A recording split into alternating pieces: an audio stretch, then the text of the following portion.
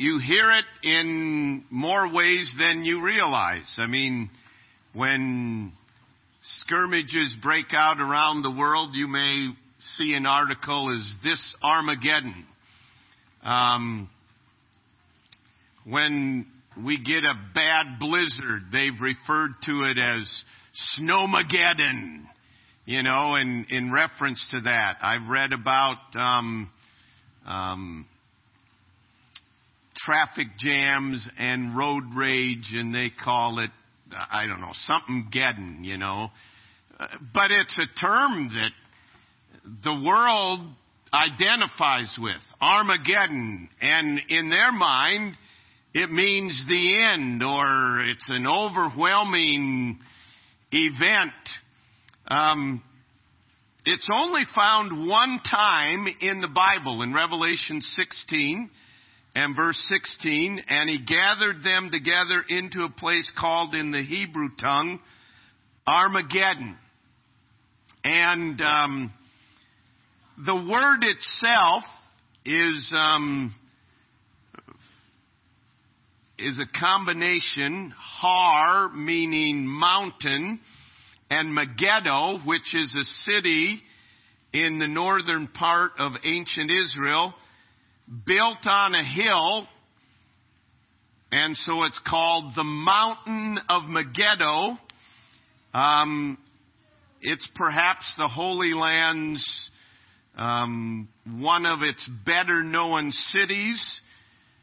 It is located at the foot of the Carmel mountain range. And remember Moses and went up to Mount Carmel. It commands one of the most strategic points in the land of Israel. And like most other cities in Israel, Megiddo was destroyed and rebuilt over and over and over again.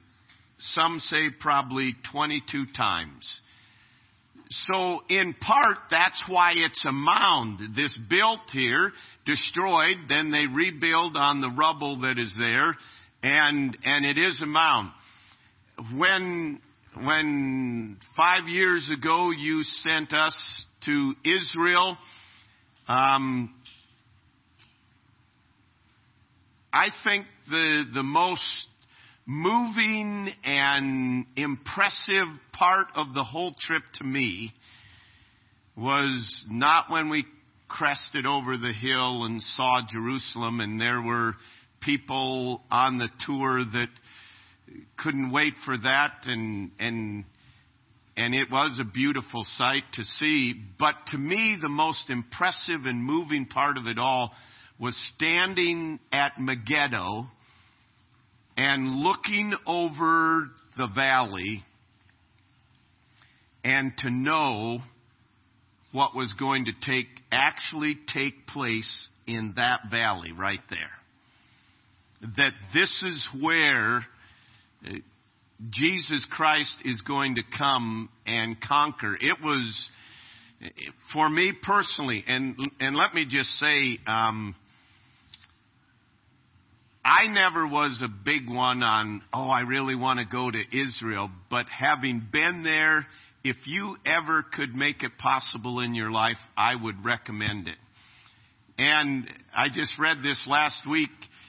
You may think it's an unsafe place to go. Tourism so far this year is up dramatically in Israel. It's probably safer to go to Israel than Chicago, okay? Seriously.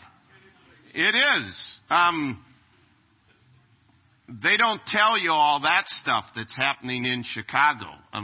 There were 115 shootings in Chicago a few weekends ago. 15 of the people died. 89 of them had to go to the hospital. If we were in a war and that many people were dying every weekend, I'm getting way off track, but this is extra, okay? You'd be hearing about it, but any rate. So, if you are afraid to go to Israel, read Psalm 121, and the Lord is thy keeper. The Lord is thy shade upon thy right hand. But if you get a chance, go. But back to Megiddo. For me, realizing what would take place there. And tonight we just want to kind of skip a rock over this to give you some framework for this and to make some conclusions. What does all this mean to me? But we often think of this site. It is the site of many military clashes. Barak and Sisera and Gideon and the Midianites, the Philistines and Israel, Napoleon and his foes, General Allenby and the Turkish armies, all fought major battles in this. And Napoleon stood at Megiddo in battle and said, if I could select a classic battlefield, this would be it. Well, God has selected a classic battlefield, and that is it. And Armageddon, many consider it to be the last battle on earth, but the last war on earth will take place at the close of the millennium when Satan leads a revolt against God. Armageddon is not just one battle. It's a climactic war of the Great Tribulation that eventually leads to the armies of the earth gathering together. Just quickly, throughout Scripture, it is referred to the day of the Lord's vengeance, and we'll just quickly going over these, and if you want a copy of this, we can get it to you. In Isaiah 34:8, it's referred to the winepress of God, that God is trampling out the winepress of his wrath. It is referred to as the great and awesome day of the Lord in the book of Joel. It is also referenced as the harvest in Joel chapter 3 and Revelation 14. Malachi 4 talks about it as the great and terrible day of the Lord. And in Revelation 16:14, the war of the great day of God, the Almighty. So the Battle of Armageddon refers to the final war between human governments that God ordained with Noah, and the final battle between human governments and God. These governments and their supporters, as we'll see in just a moment, oppose God, even now many by refusing his rulership. But the Battle of Armageddon will bring to end human rulership. There are phases of this battle. And just quickly to go through. Phase 1, the Bible tells us the Euphrates River will dry up, preparing the way for the kings of the east to come marching into the Middle East. Phase 2, Antichrist will assemble the armies of the world to annihilate the Jews, attempt to annihilate the Jews once and for all. The armies will attack Jerusalem, and it will fall to the armies of Satan.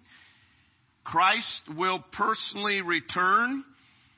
He will defeat the armies of Antichrist, preparing the way for his millennial rule. That's just a very quick, and if you'd like further study, we can get you that. But Antichrist and his allies assembled. The Bible tells us there's a 10-nation confederation that it assembles intent to wipe the Jews off the map. While Antichrist is gathering for this battle, he leads them. As we said, Jerusalem falls. And instead of moving back to protect his capital city at that time of Babylon, Antichrist will move his forces south of the city of Jerusalem, the hatred that he has for God's people, and he will seek to pursue those that are hiding in the hills and the mountains, the remnant. When the forces of Antichrist descend on the Jews in the wilderness, this is when they will turn back to God. 2/3 of the Jewish population will already have been killed during the tribulation. The remaining 1/3, the remaining remnant, will acknowledge Jesus Christ as their Messiah. The vast majority of Jews today are in unbelief. But through the 7-year period of tribulation, God will work in their hearts through events like this, and this remnant will understand that Jesus Christ is the Messiah. They will cry out for deliverance, and Jesus Christ will appear, and his angelic army and Christian saints with him in the battle with Antichrist. It's really not a battle as you think of long term. The details, God gives us a sketch of these, but the details, we're sitting here in southern Iowa tonight, and it's like, okay, what's all that mean to me? Well, it's important for us to understand and to look at the conqueror, Jesus Christ. Turn to Revelation chapter 19. Revelation 19 and verse 11, and I saw heaven open, and behold, a white horse, and he that sat upon him was called Faithful and True. The conqueror, Jesus Christ, first of all, and it's telling us about him here. He is, his name, one of many names, but the names tell us about him. He is faithful and true. God has given many, many promises and has prophesied many, many things that have yet to be fulfilled.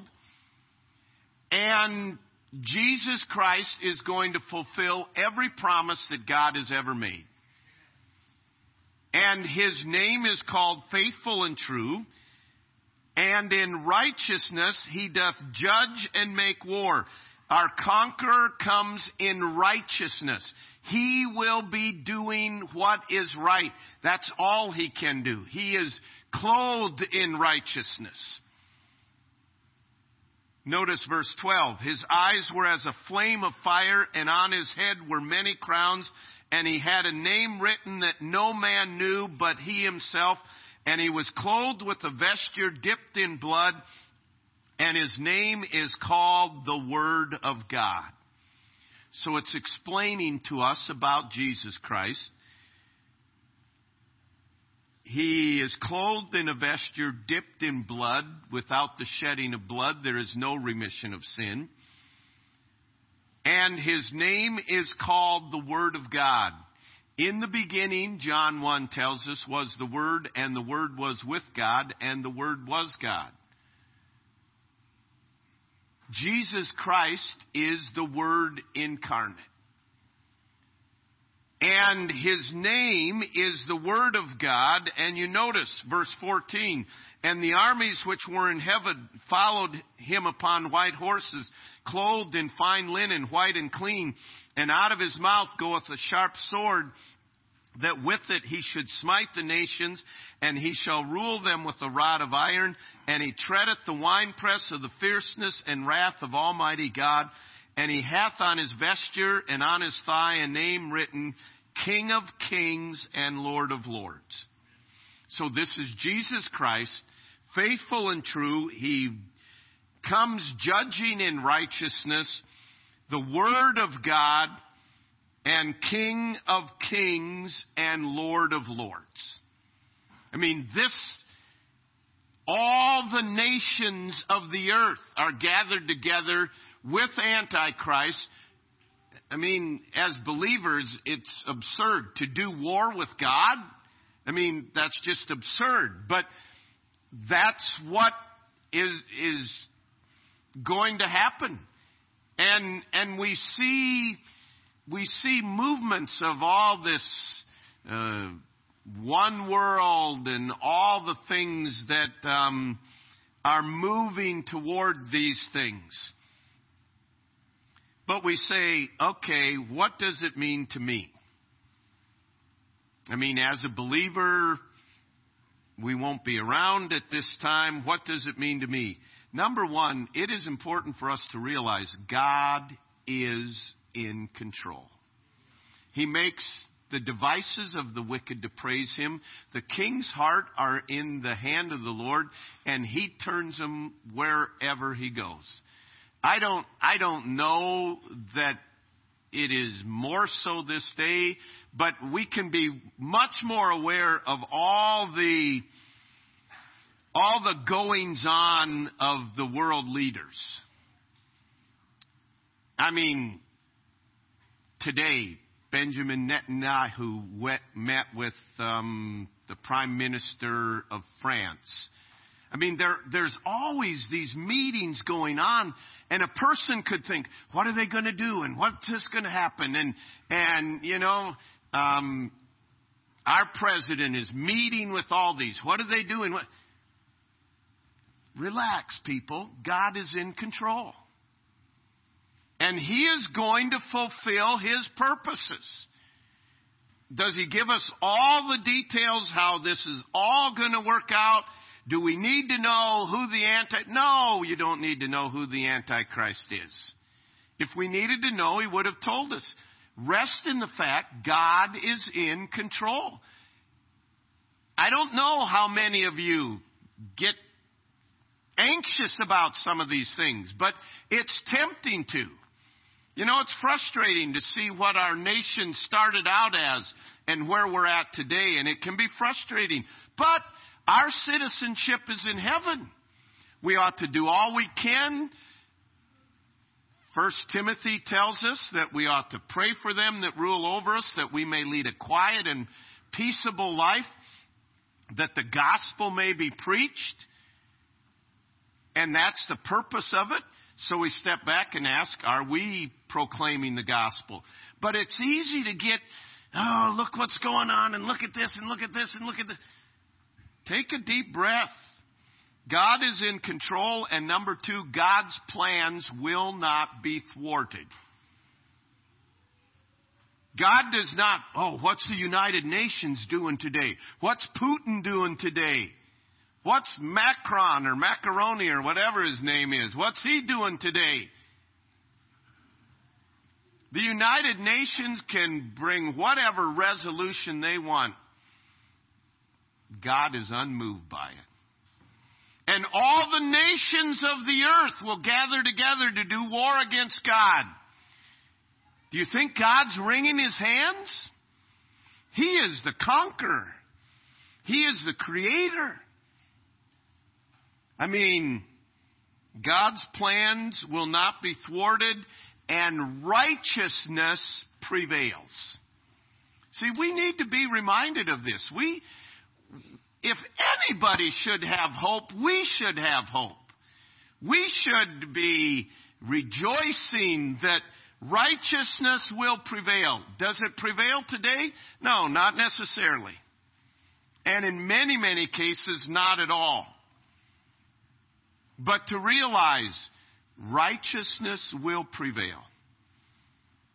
And then I must focus on controlling what is in my power. And what is in my power? Loving God and loving others, the two great commands. I believe we are distracted with all these other things, and we don't focus on loving God and loving others. And on those two things hang all the law and the prophets. And what is God calling us to do? To know every detail of every stage of the campaign of Armageddon? No. If it can help us to love God and say, God, what a blessing to know you are in control and your plans will not be thwarted and righteousness prevails. I praise you, God. I love you even more by realizing that and giving us a burden. We sometimes sing the song, the battle belongs to the Lord. We need to be reminded of that. And be reminded, what is my responsibility?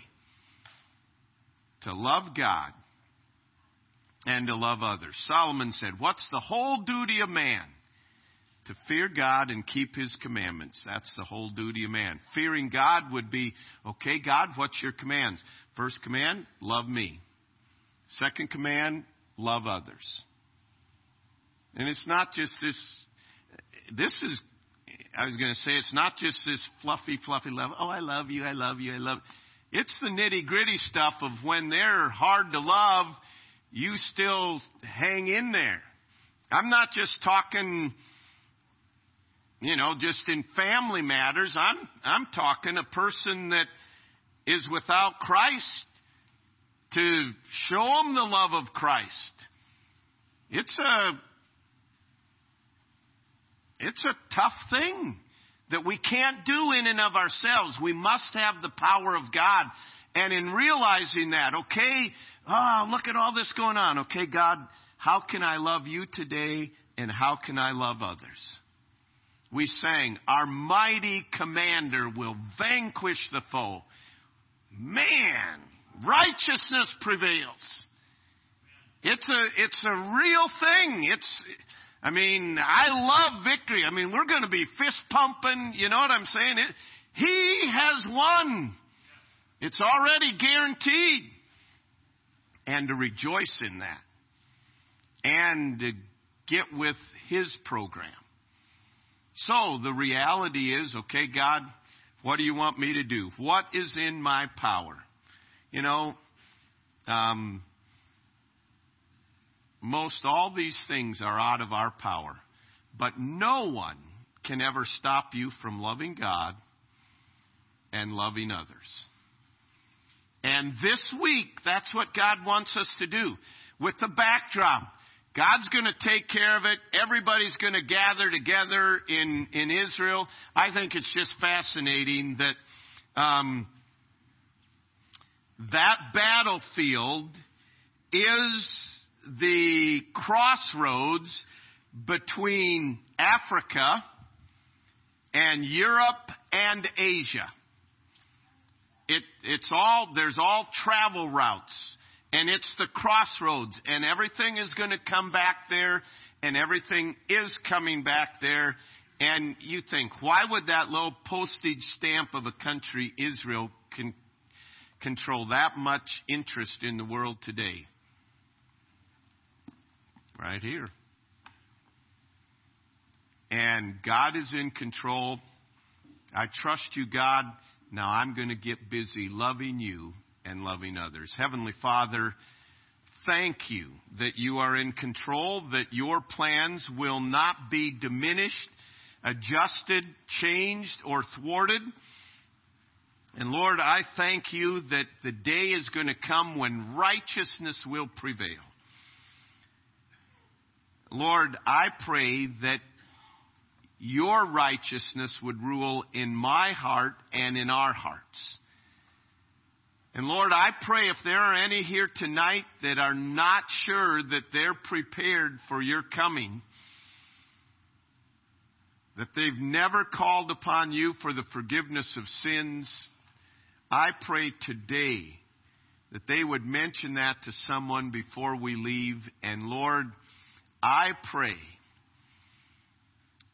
that you would help us to be instruments used in your hand to love others, and that our love for you would grow more and more every day, knowing that this is your world, that you are in control, and that your will be accomplished. Lord, may our faith be strengthened. May our walk be growing and fervent in love for you. I pray in Jesus' name with thanksgiving. Amen. Let's just